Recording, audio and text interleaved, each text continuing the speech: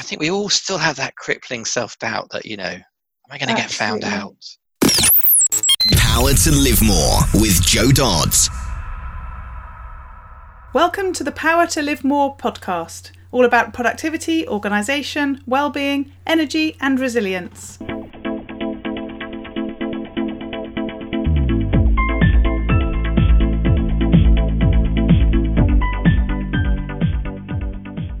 I'm Joe Dodds, and I started this show back in 2016 to enable interesting people to share their stories about how they use their power to live more. And by that, I mean how they focus on productivity, organisation, well-being, energy and resilience to enable them to do more of the stuff that they want to do and less of the stuff that they don't.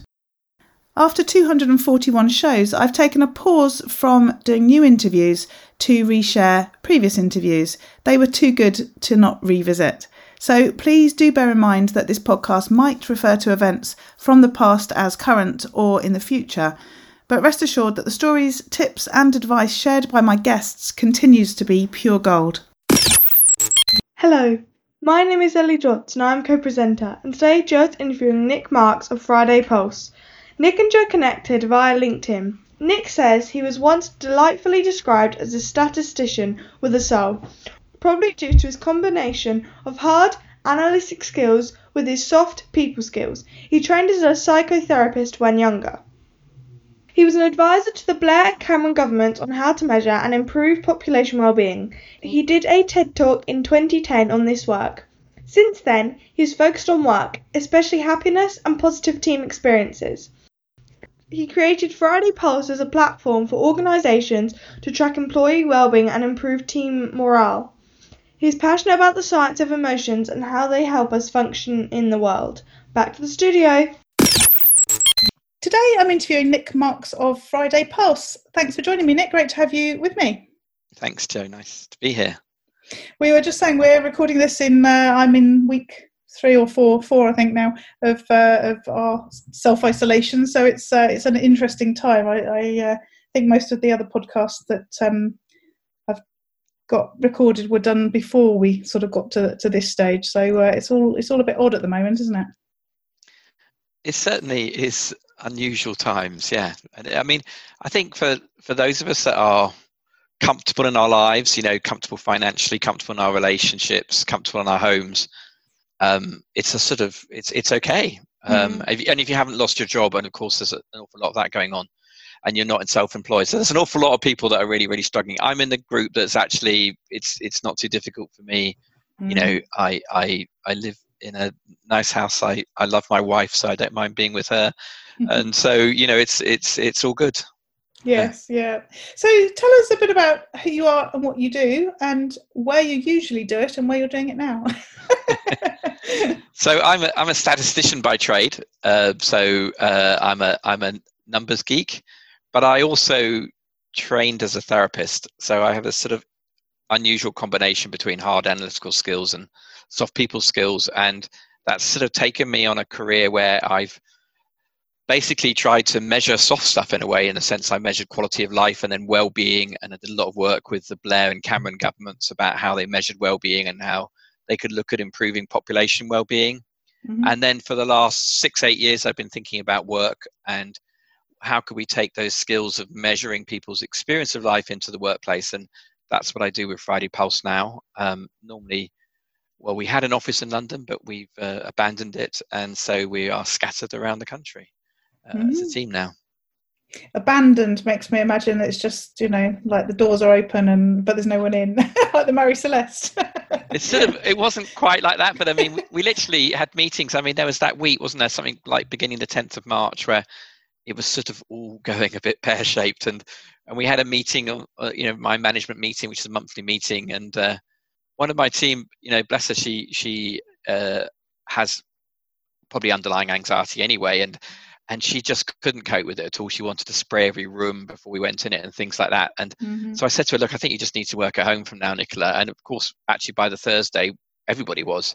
Yeah. And it was that quick. And I did go back a week later to empty some stuff, and my colleague has as well. But, we basically, if people want a terminal, we're 10 in my team. If you want a terminal, want to chair want to, just go into the office and picked it up, and people did that in the first week, and we've just been meeting on Zoom ever since. Yeah. Yes. So tell us a bit about where this all came from. As you say, you've got an interesting sort of mix of skills, not a usual mix, I would suggest. And what you're doing is not, it's, you fall into the massive category of my guests, where I'm sure that's not what you planned to do when you were at school. So talk us through how it sort of came about, and why you do what you do. School, God, that seems a long time ago. I was top of maths at my year at school all the way through, really, from about age 8 right the way through to. So the school just packed me off to Cambridge to do maths because that's what they wanted. I don't think anyone actually asked me if I wanted to do maths. They just assumed I was going to. I mean, I can't remember exactly, but no one sat me down and explained to me that maths at university was exceptionally pure, which meant it's very abstract. And I got there and I hated it because it wasn't anything about the real world. And I discovered that I was really an applied statistician. I like numbers, and I like logic, and I like the way that empirical evidence bases builds up. But I wasn't interested in doing obscure group theory or something like that. So I sort of started changing courses, which Cambridge, you were very lucky to be able to do. And I switched into basically applied statistics and systems thinking, and went and did a master's in that, and then came out and worked in sort of consultancy and things like that in my early 20s. But my mother was a family therapist, and I got interested in therapy. I mean, I still wear my hair quite long, and I was a bit of a hippie. I mean, 20 years too late, but I enjoyed encounter groups, men's groups, sort of personal development groups, and eventually trained as a therapist. And I didn't work very long as a therapist because I actually found it quite isolating working one-to-one, and I was more interested in groups and systems. But that training has absolutely permeated everything I've ever done since, really. And what I picked up from therapy was that really therapy is a learning process. And although people think of therapy as being about your emotions, and it is, it's really about your cognition and how you start to interpret your emotions, how you start to act on them better, how you start to see them better, have some distance from them. And in that sense, it's a learning experience. And my statistical work was similar in the sense that instead of, I used to sometimes say that with a one-to-one, you listen to your client and you reflect back, and that's part of the learning process. Well, statistics is the same, really. You listen to a population by surveying them or doing some measurement program, and then you reflect back by writing reports, by making talks, by making papers, or whatever it is. And in a sense that they've got different time frames, and that therapy is very immediate and statistics tends to be much longer term, but they're doing the same job of trying to improve people's lives, one at population, one at individual level. And I guess it's one of those things you stumble into. I did lots of different things through my 20s and 30s, and I just ended up in a think tank in London, literally challenged to, Nick, there's a word coming into politics that no one understands. It's well-being.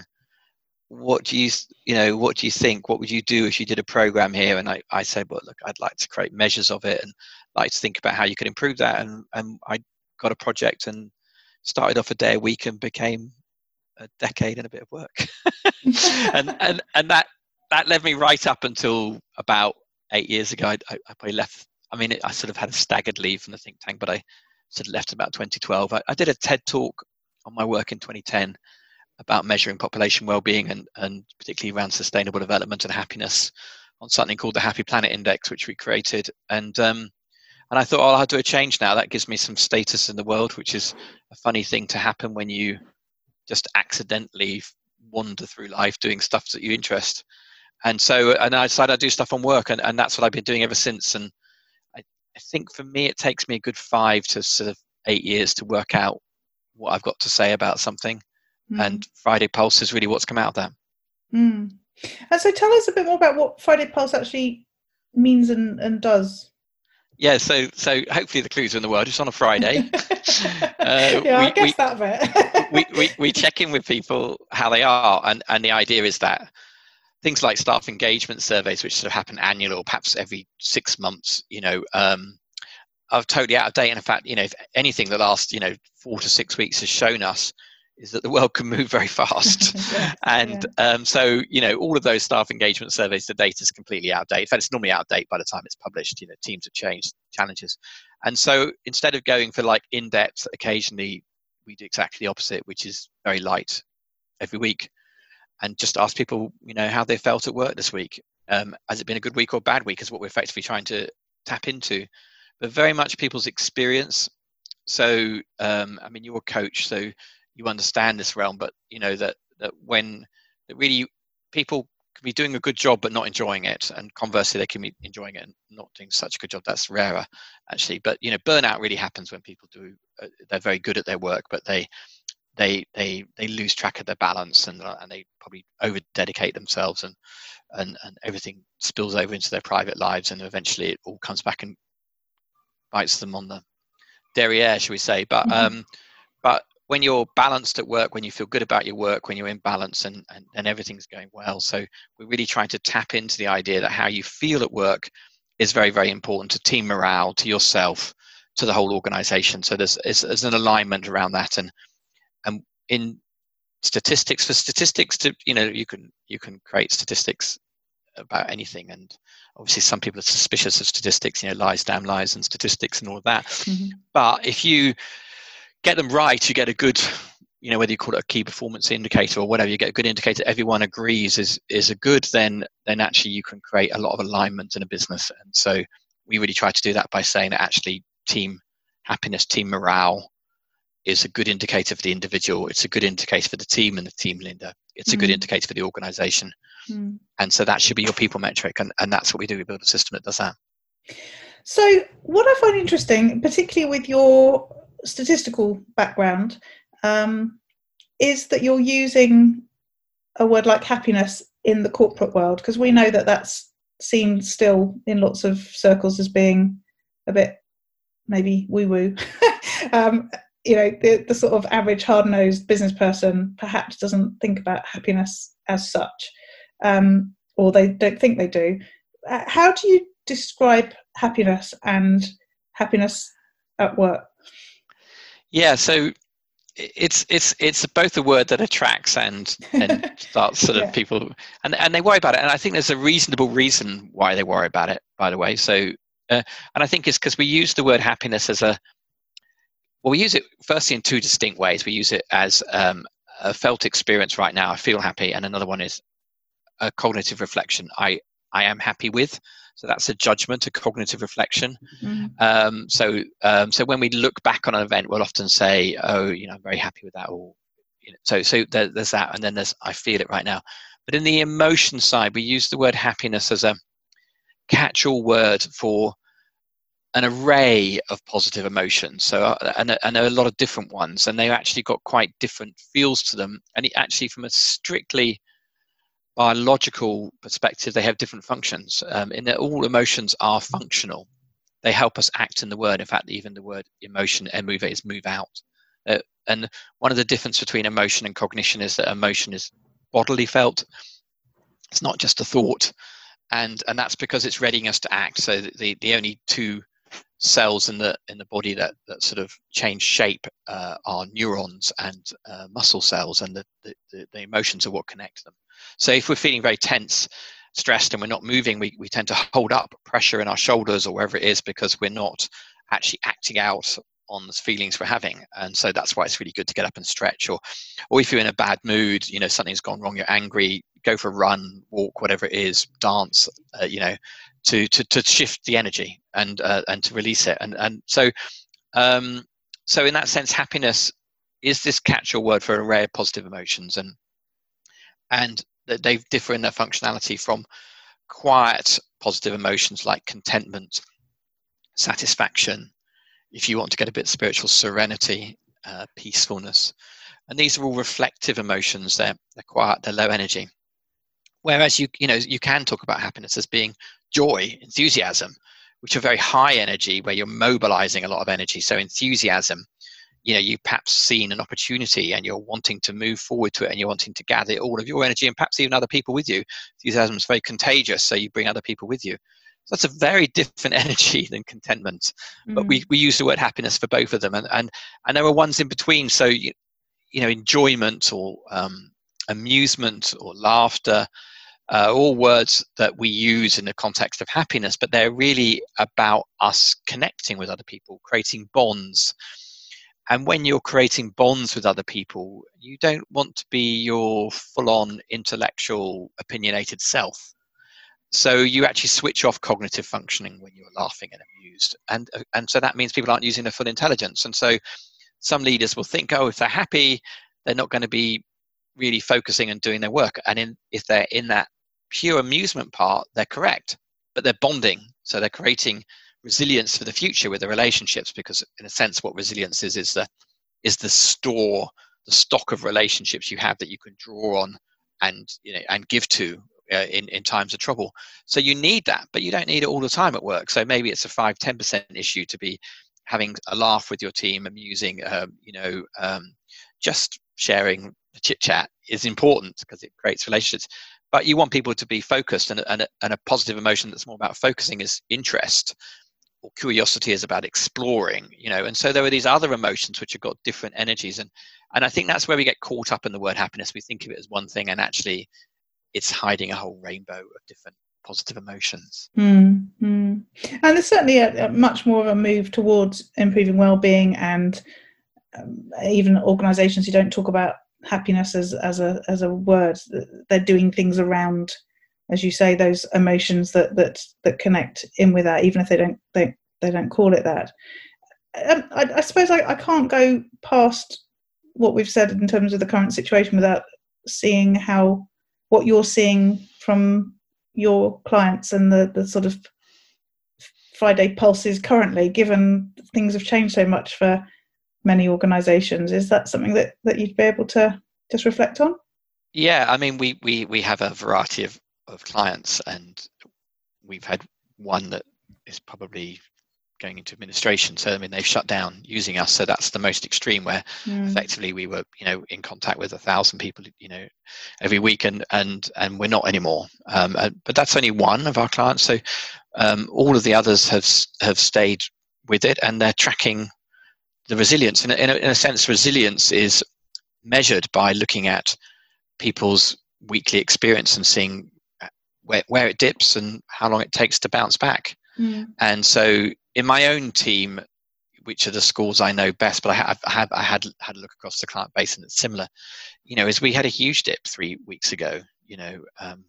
We were all anxious, and in various forms, but it was a frightening thing in London 5-6 weeks ago, feeling everything was dirty, and I live in Dorset at the weekends, and I come back on the weekend, I'd sort of virtually get undressed at the door 5 weeks ago and just get straight in the shower.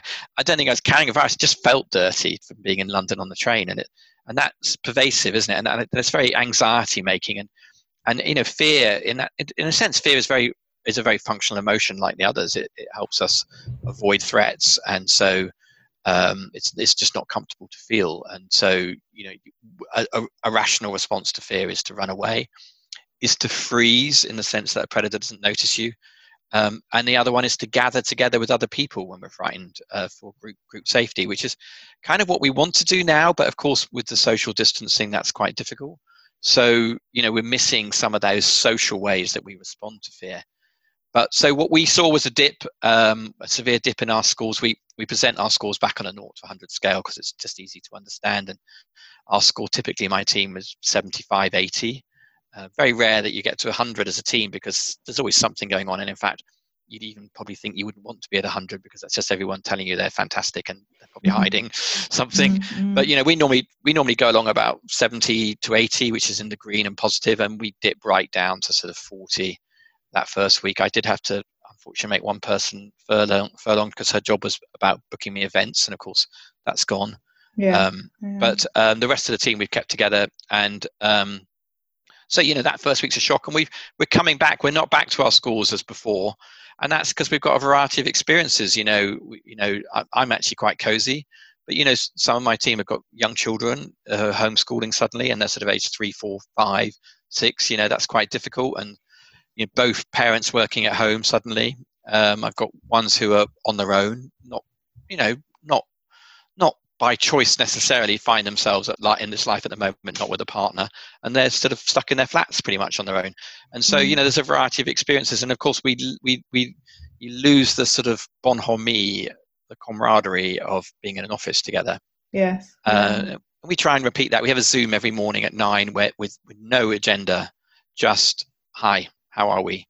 We're 10, 11 on that call, and I have found myself facilitating it more when we started off, because what you find is the quieter ones wouldn't say anything. Yes. And so now I definitely make sure I'm really noticing who's speaking. I will draw them into the conversation, and I'll just use those sort of normal facilitation skills of making sure the quiet ones are heard, making sure the noisy ones, which includes me, don't talk so much. I mean, I can just talk, but so it's making sure people are sharing what they're doing and their challenges, but personally as well, people talk about what they're watching or what they cooked or what the kids have done that's crazy. It's interesting. I don't know if you've noticed the same, but I've noticed that any calls and meetings they have a much bigger chunk of how are you and how are you coping and what's it like, in your experience, wherever that be. I've been working with a lot of people in Australia, so we spend the first sort of 10 minutes swapping notes on our relative sort of lockdown and rules and regulations and so on. But also in emails, in the past you'd sort of, I hope you're well, and off you go. Now you're saying hope you're well in the current situation, blah blah blah, and then more often than not I'm getting a reply telling me how they're doing in the current situation, and then I'm replying, sort of contributing and joining on with an ongoing conversation about it. I don't think that, certainly in my experience, it doesn't normally happen. We're normally much more sort of, it's just a throwaway comment, but people are actually seemingly, even on email, engaging a lot more in having a conversation before we get down to business. Have you seen something similar? Oh, absolutely. And I think that we're all, this is so abnormal what's going on, isn't it? I mean, I'm starting to settle into it now, but you watch the TV and there's two people getting in a car and you think, oh, I used to do that. Yes. It's like, it's only 5 weeks, we're only 5 weeks into it. I mean, how long have we got this for? Yeah. It's an interesting question, but yes, and I think what's going on psychologically for people is that, of course, we're feeling unsettled, and we're looking to check out that that's a normal experience, because if it's normalized, that feels easier. So in some senses, although it's really difficult that a lot of people are losing their jobs, and it's a difficult time to lose a job, it's whatever, no one can really blame themselves for losing a job at the moment. It's something that's going on, and in the sense that if it doesn't knock your confidence as much, we find that in areas, I've seen this in wellbeing data before, which is in areas with a lot of long-term unemployment, actually this being made unemployed is less bad than being in a place of high employment. That might sound really weird, but it's because it's a more normal experience. We actually find it in the same way. Some people always say, oh God, happiness, Scandinavia comes up top, don't they have a high suicide rate? And in some extent they do have a high suicide rate, though they've actually tackled it down. But one of the reasons that they had a higher suicide rate was because if you're unhappy in a happy country, it feels your personal fault. Yeah. If you're unhappy in an unhappy country, you just think it's the system. Yeah. So there's less self sort of hatred or less feeling that it's your responsibility. And so I think we've got some of that going on. So people are checking out.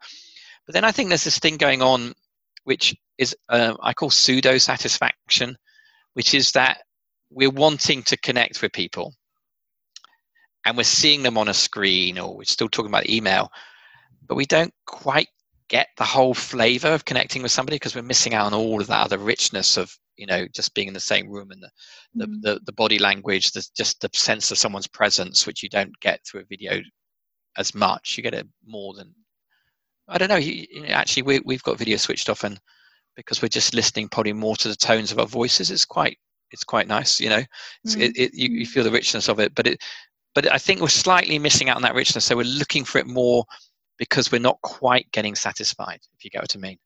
And so I think this is also why people are reporting being very tired. I don't know if you're finding that that people are reporting being very tired even though they're sleeping. And Yes. I think this Yeah. I think we're just a bit discombobulated, if Yes. that's the right word. Yeah, that's definitely a good word for it. Absolutely. We're little, yeah. I do wonder if, from a sort of a business point of view, particularly the sort of smaller businesses and the sort of entrepreneurs, one-man band type businesses, whether it's actually driving some honesty and ability to be better supported. A bit like you've just said about the Scandinavian countries and all being in it together, or the unemployment scenario or whatever. That quite often in the small business world, there's a whole sort of facade about everyone being successful, and it's not difficult because you see all this success, and a lot of the success is just veneer. It's social media stories to sell your business or whatever. And I wonder, there's a lot of people who have been obviously badly affected or certainly in extra challenging times, but also are being more honest about that, and everyone accepts that because, as you say, everyone's in the same boat, and it's not seen as a failure for that business or that individual. It's just the way it is in the current times. And I do wonder if actually the positive on that will be that with people being sort of more honest and open to sharing their challenges, there'll be some support and they'll actually come out of it better because of that honesty that perhaps wouldn't have existed before. I think that is true. I mean, in all of the research on sort of post-traumatic stress, there is also groups of people that have post-traumatic growth and will even look back on their trauma and say, I'm glad it happened. It's the best thing that happened to me. And that's because they have a learning mindset and a sense of agency in the world, and a set of tools that effectively they can learn the lessons from their trauma. And in a sense that we're all going through a sort of collective trauma. I mean, it is, in a sense, it's everyone has changed. Everyone's life on this planet has changed in the last 5-6 weeks, all because of the same thing. I mean, I can't believe there's hardly anyone that doesn't know this is going on. I mean, hopefully there's some crofter up in some Scottish island who just hasn't heard anything. I just love that as a romantic story that they just hasn't noticed anything, apart from there's a little bit less pollution or something. Yes, someone's going to make a Netflix out of this anyway. But and one of the problems we have with an event like this is that it's likely to increase inequalities, in the sense that there'll be people that struggle more from it, and there'll be people that sort of take it as an opportunity, and that tends to broaden inequalities when you have that sort of dynamic going on, and that people's sense of agency is what drives it. So anyone that is self-employed must have a sense of agency.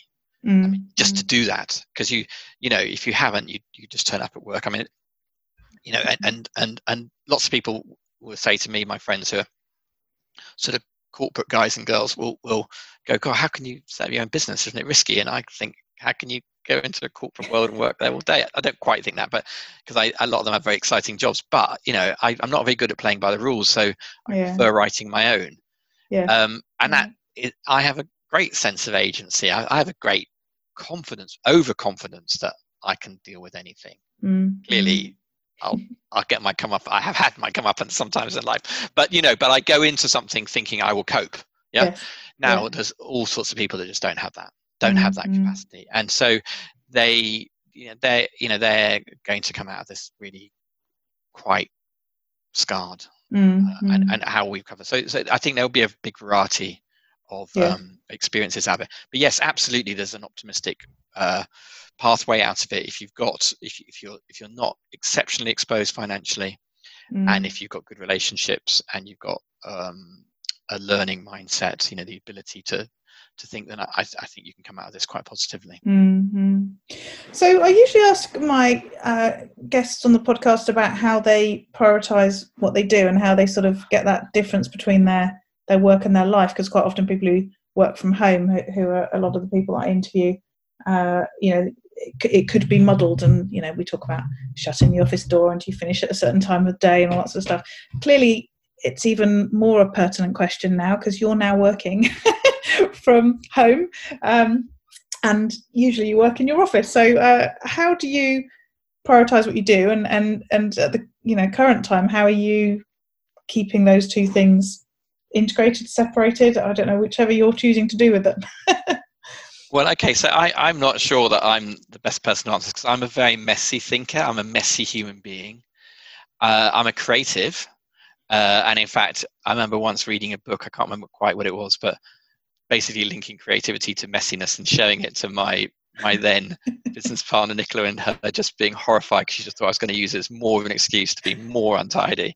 And so I know that I have to be a team player, because I'm not the person who is the best at prioritizing my own work. So I always rely on other people to tell me I need this by the end of the day, and then they do it. I'll do it, But it's so I'm a sort of free rider sometimes on discipline. But actually, I'm not a lazy person, and I am very disciplined in the sense that I don't find it difficult to work.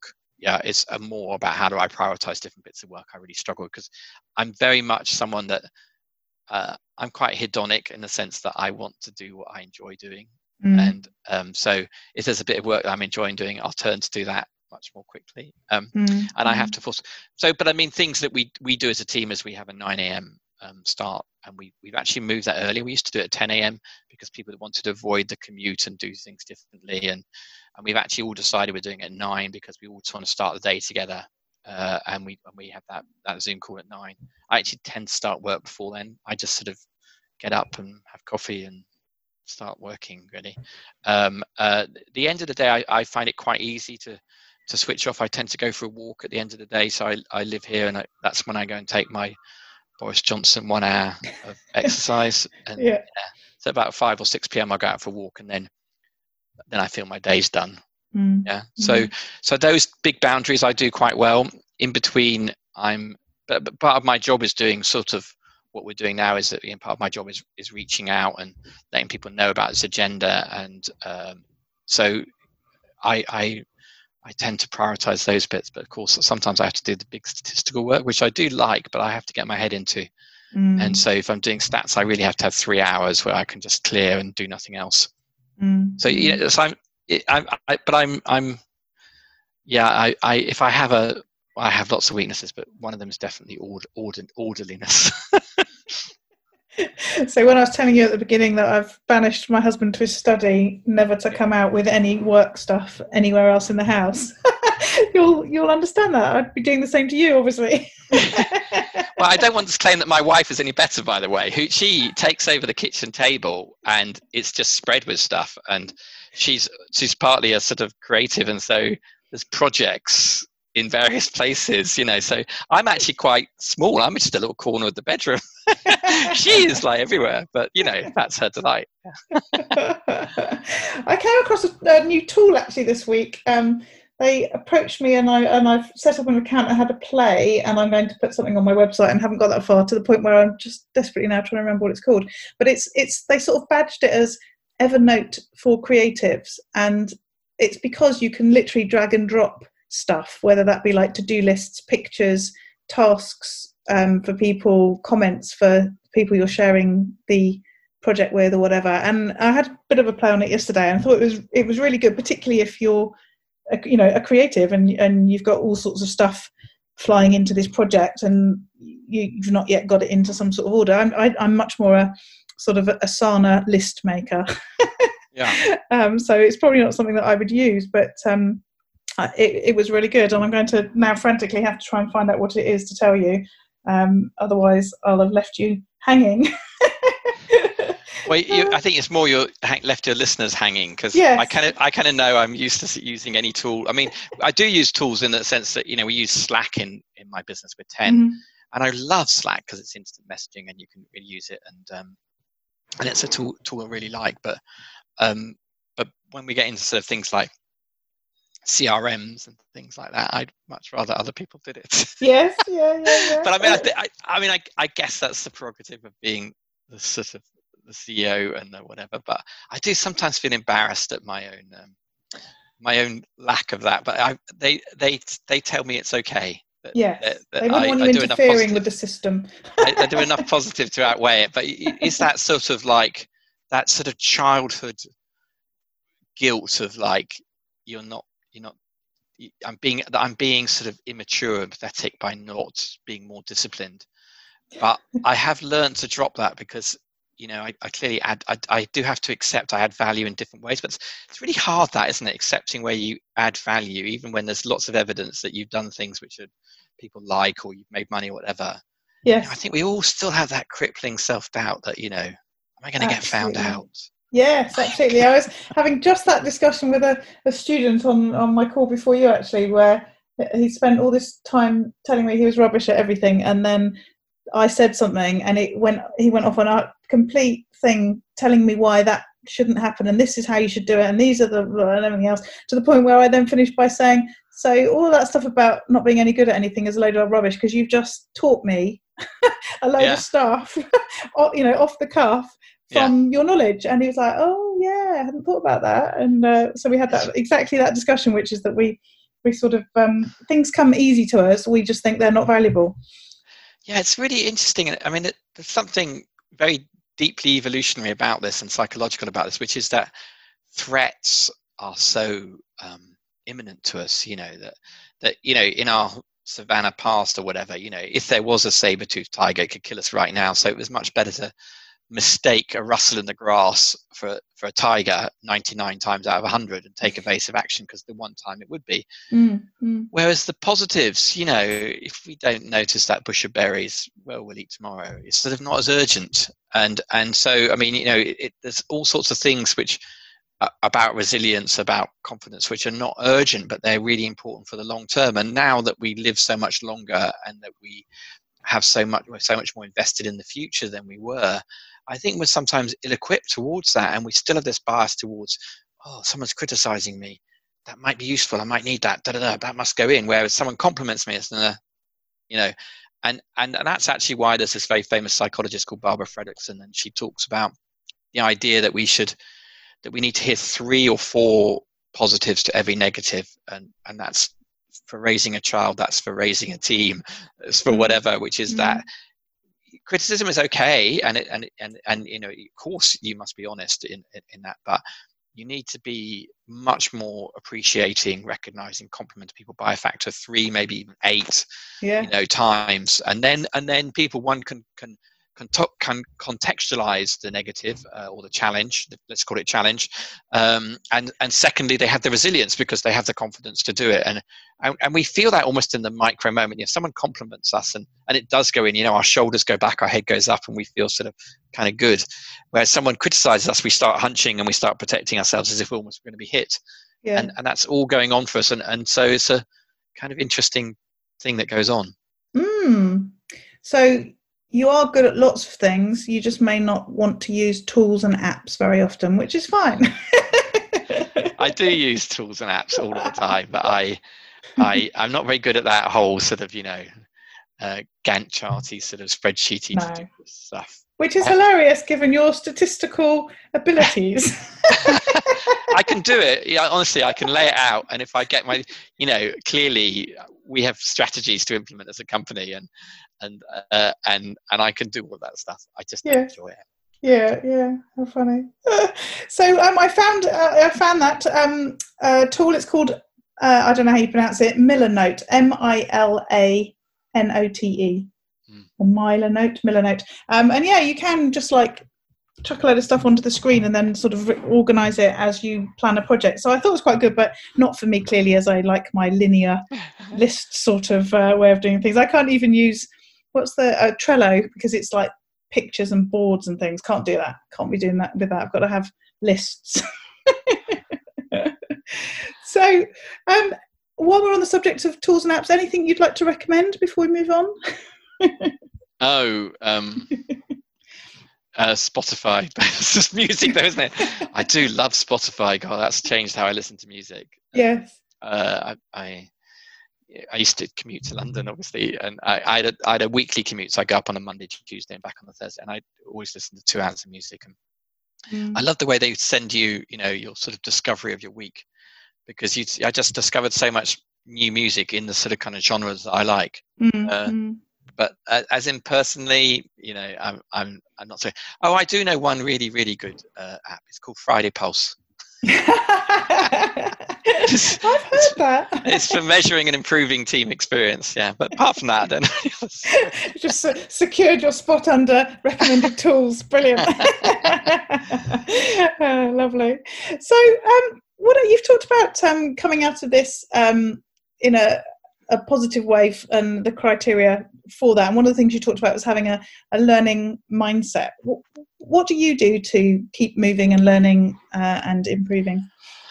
Well, I'll tell you what, if I get to my stage in my life where I feel I'm not learning, that is sort of the closest I come to sort of that sort of, sort of slightly static, depressive state, So moving jobs for me, which I've sort of done over 10, 12 years, has normally been driven by not feeling I'm learning enough, feeling a bit stale. Yeah. And so I think I have I'm very naturally curious. And so, that becomes sort of my way of being. But how do I learn? I mean, I think that I learn a lot by, I would say my walking is an important part of my learning process, which might sound a bit obtuse, but I walk every day for at least an hour. And it's sort of where I reflect on things. I don't meditate, I walk. And that is my meditation in lots of ways. Yeah. And I'm a reflective person. I do ponder and think. I mean, I'm the sort of, there are some people I think are very quick thinkers, and they can be great, and they have so many ideas. I've tended to focus on one thing, which is, actually, I sometimes say I don't think I have an idea. I think an idea has me. And the idea of how do you improve people's lives has gripped me for 25, 30 years, really. I found different forms of that question, whether that be individually with therapy, whether it be population with my big sort of national statistics work, or now organizations and work. But that idea that one is, can we improve our lives? And the answer is yes, we can, though we're more influenced by circumstances than we think we are. By our environments and our context, but we can change context is one of the things we can do. But how do we improve that? And so and that's I feel very blessed that an idea has gripped me in life, that I've been able to sort of, I want to get really pontificate, I can serve the idea, isn't basically, I want it to come into the world, this idea that work shouldn't be a miserable experience, and that actually it's in everyone's interest if everyone enjoys work more. And of course there are contexts to work, there's work to be done, and some work isn't great, but actually if we think our work is purposeful, is helpful in the world, that can help us. If we like the people that we work with, that can help us. If we feel appreciated and respected, because we all want those positive strokes, and if we feel sort of empowered and autonomous, that we can do stuff. I mean, we like to do stuff. Human beings sort of are active creatures. We're not very good at doing nothing. And so, feeling that you can, work is a great context for us to actually achieve stuff. In fact, it's probably the main adult context we have for getting stuff done. And we like getting stuff done. Yeah. Yes. So. Yeah. So just the last couple of questions then. Firstly, what about those days where it all goes horribly wrong? How do you deal with that? Well, I think you should give up on those days sometimes. I remember once listening to a poet once, and he said, I write a poem every day.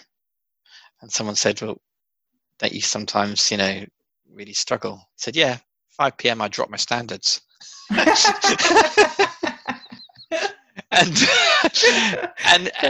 I think, if you're having, and we all have bad days, and if you're having a bad day, then I don't know, choose a different task than you would do something mindless that you needed to do, tidying up or something, so that at least you feel you've achieved something in the day. And of course you can have days which get very frustrating for external reasons. Those are often harder, aren't they, in the sense that things are kicking off around you and you're fighting fires, and that can be exhilarating sometimes but often it's the right pain. And then I think you need to get out and do something different. I mean, I'm an advocate of standing up every hour, stretching, and going and chatting to people. I used to say sometimes that smokers are a very interesting group of people, because they're doing 3 healthy things in an unhealthy way, which is that they get up from their desks every hour and they go outside. Healthy. Yeah. So far, so good. They chat to other people. Healthy. Yeah. They concentrate on the in-breath and the out-breath. Healthy. The smoke, less so. But actually we can learn from smokers in that, I think, is take a break every hour, chat to people, have a little mindful breath or whatever it is, or some fresh air. I think those sort of things, breaking things up when you're having a bad time, break things up, and try and do something different. Put music on or something. I don't know. I don't normally work to music, but I know that music's a good mood shifter. If I'm in a bad mood, sometimes you want to play music that takes you even further into it, because you want to get melancholic, but sometimes you want to take music that pushes against it. Yes. And finds you a different way. So I'll do that sometimes. Yeah. I don't often have bad days. I'm too positive. If I get myself in problems in life, it's I've been too optimistic. I've been too positive. And I know lots of other people exactly the opposite. They miss out on opportunities because they're too negative, too pessimistic, or whatever. But I'm exactly the opposite. And so actually, sometimes I need a bit of grounding. I'm very intolerant of bad moods. I basically just can't do them for very long. I did have a particular phase of life where I crashed out of a relationship, quite difficult, about 8 years ago, and it did take me a winter to recover, but I couldn't do the whole 3 years of being depressed. I only managed 6 months. Yeah, you're never going to be a poet then. No. or I don't know. I can't think what other. But poetry is a lovely way to move moods. If you've got, I do like poetry, and particularly when it's read out loud, and if you get someone with a great voice reading poetry, it's great. I'm trying to think what that young woman is who's so good at the moment. Who does the sort of slam poetry. Anyway, poetry is very interesting because it's sort of condensed meaning, and yes. And it's. Do you write poetry? I don't. I really like it. I've read a lot over the years, and I have a friend who's very into it. So I sort of, I'm on the periphery of it when she's posting things and talking about it and stuff. But very, very, very clever. Interestingly, poetry reading's really going up. I don't know if you knew that. Yeah, well, as I say, my friend, in fact, Kathy, who was on show number 1 and show number 150, she goes to live poetry readings and has done some writing and reading herself. And so because of that, I knew that it is more popular. Yeah. We went to see an NT live performance a little while ago. It was the Cyrano de Bergerac. And I didn't actually know anything about it before we got there. It was John McAvoy? James McAvoy. John McAvoy, somebody entirely different. And it was like a poetry slam pretty much the whole way through. It's very modern and sort of rappy, and it was. We took our daughter, 13-year-old daughter, and she loved it. And she was, a bit sort of not expecting it to be any good at all, sort of thing, thinking it'd be boring, Yeah. But it was what you're taking me to. Yeah, exactly. But the fact that it was poetry, but it was modern, so it was like a poetry slam or a rapping scenario for some of it. It was just brilliant. So yeah. You say about do I write poetry? When I was at school, I was about 10, and I got told off for a very bad poem that I wrote. And I was really annoyed with the teacher, and so I decided to write this really ridiculous poem. Because I had to do it as a sort of punishment. So I made it like as flowery and as ridiculous, or so I thought, as I could. And she thought it was brilliant and got me to read it out to the whole class. And I still now look back and think, I wonder if I made it good because I, followed all the sort of stereotypical things about poetry, or whether she was just bluffing and double bluffing and actually it was rubbish. But But she made me read it out as if, I'd done a good job just to get me back from not wanting to do a good job. We shall never know. I just remembered the name of the poet I like. She's called Kate Tempest. Oh, okay. I'll look her up. Lovely. She's very energetic and young. Lovely. Probably gay, I don't know, but really, really, really good. Angry and passionate and very good. Lovely. I will definitely check her out. Thank you. And then the last question then, what about those days where you get to live more? And that's where I say you get to do more of the things you want to do and less of the stuff that you don't want to do. What do those days look like for you? That looks like every day to me. I do feel very blessed. I'm in my 50s. I'm in a great relationship. I love my work. I have absolutely enough money to live a life that I like. Clearly one can mess up still, but and I think in the end, the way I think about it is I think that a good life is a life that is meaningful and full of pleasures. People often see it as a trade-off between pleasure and meaning, and I think that people who just go for meaning but not much pleasure become quite dry, and people that just go for pleasure and not much meaning become a bit wet, if you want, but a bit hedonic. And so I think in every day trying to find something that is building towards something. I get up every day and I'm building something still, and quite a lot of my friends in the mid-50s are sort of nearing retirement and not quite sure what they want to do. And some of my school friends who are not so like me now, but you've just got these long friendships, they play golf and things like that. I just think, it's not really, whereas I'm still building businesses. I'm still passionate about social change and sustainability and stuff, So I wake up every day with feeling I've got something to do, but then I also enjoy life. I am a little hedonic too, and I quite like that. So I think it's that blend of pleasure and meaning in a day is what makes for a good day. Absolutely. And I think that bit about actually understanding that, I think some people who want to sort of live more, they want to find time to do stuff. When you actually find out what that stuff is, they don't actually know because they haven't sort of worked that bit out. So I think having, understanding that is a big part of it for sure. Yeah, it's that reflective and sense of agency. When people say to me, I haven't got time, I say, well, stop watching TV. That'll get you a lot of time. Most people, that's a big thing. So we do have choices to make, and I choose quite deliberately what I get engaged in. I'm protective of my time. I leave a lot of time to do nothing, a lot of time to hang out with Zoe, my wife. As in, so I like socializing, but I pretty much insist every third weekend we do nothing. Now we do nothing every weekend, but yes. But that we make sure we do absolutely nothing from Friday to Monday apart from just hang out us kids. And because things emerge in that, you suddenly do something else. You drive to the beach, or you do this. God, wouldn't it be nice to drive to the beach? I know it's quite hard this lockdown. I wonder how long we'll keep it going.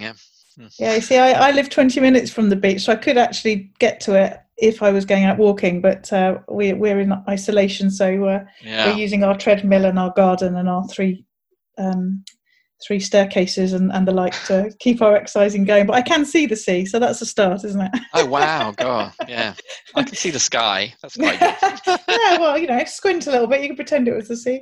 It's interesting as you say that bit about keeping weekends free. I've been reflecting on the current situation and wondering and hoping that whether those two verbs don't go together, whether we'll be able to keep that sense of sort of nothingness and freedom and time to do things, because we won't suddenly just fill it with a load of stuff again because we've not been able to do it up to now, sort of thing. You know what I mean? It'd be interesting to see whether the need to do it becomes so strong and so felt that we do it more.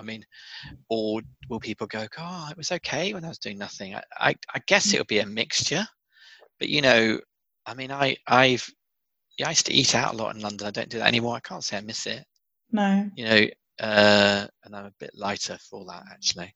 Not much, but I've got quite a lot to lose. But so I think there will be things, but I miss just going and hanging out with friends. We've got two friends that have had it as a couple, and we're thinking, well, couldn't we meet them? I don't know. Probably we could. Because they definitely, they're quite wiped out for 2 weeks. Kate was, but so they're not going to. I don't know. I miss that sitting down with friends and having a meal. Yeah, exactly. Yeah, one of my best friends lives opposite, and it's so difficult because we're not seeing them other than through Zoom or across the road, the odd wave. Yeah. And usually there's lots of ad hoc get-togethers, and her daughter and my daughter are best friends as well, so they're not seeing each other either, and it's just really even harder because they're so near and yet so far. So there we go. Lovely. Well, it's been so lovely talking to you, Nick. I just think we've sort of gone, all around the houses in this conversation, from corporate to happiness to poetry to whatever. So could I just say one little plug, which is that we're offering Friday Pulse free to any medium-sized organisation, 50 to 1,000 people at the moment through the crisis. Yes, if any of your listeners are in an organisation that size or know their friends that are, then I'd appreciate them saying, because in a sense, with the small business, actually, we can't just sort of sit this crisis out. We've actually got to have a good crisis, which sounds terrible, but and we made a product which is suitable for actually keeping in touch with how your teams are feeling. So it is part of the solution to all of this. So absolutely. I was having a discussion with a colleague today about exactly that. How you sort of get that fine line between not looking like you're taking advantage of the situation, but also being helpful during the situation, because that's needed too. And as you say, the bigger picture is we want businesses to sustain throughout and still be here afterwards, sort of thing. So I completely get that. Well, our idea is that no one's buying anything anyway now, so if we let people use it for free, then we've got a possibility of converting them at the end of it. So there's a business model behind it, but it's also genuinely free offer. Yes, lovely. So that leads me into tell people how they can find out more and connect with you. Oh, great. I was just worried you might not ask that question to say goodbye. Of course I that's why I just chipped in there. No, I'm Nick Marks. I have my own personal website, which is nickmarks.org. There's no K in Nick, it's N-I-C. And I do write an article pretty much every week, put it up there.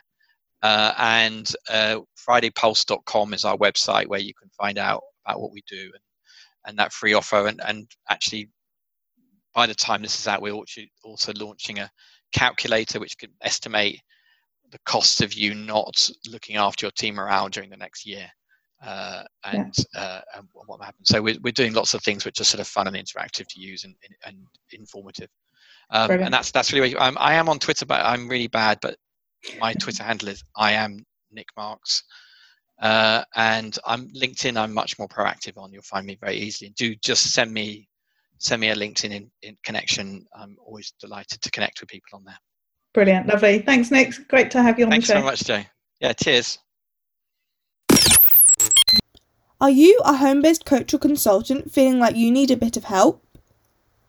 Our Power to Live More Calm membership is designed to meet you where you're at with the help you need in the moment so you can get unstuck, move forwards and get stuff done. You might think this sounds too good to be true, or maybe wondering how it would fit with how you work and run your business. Why not have a no obligation chat with Jo to see how she can help you?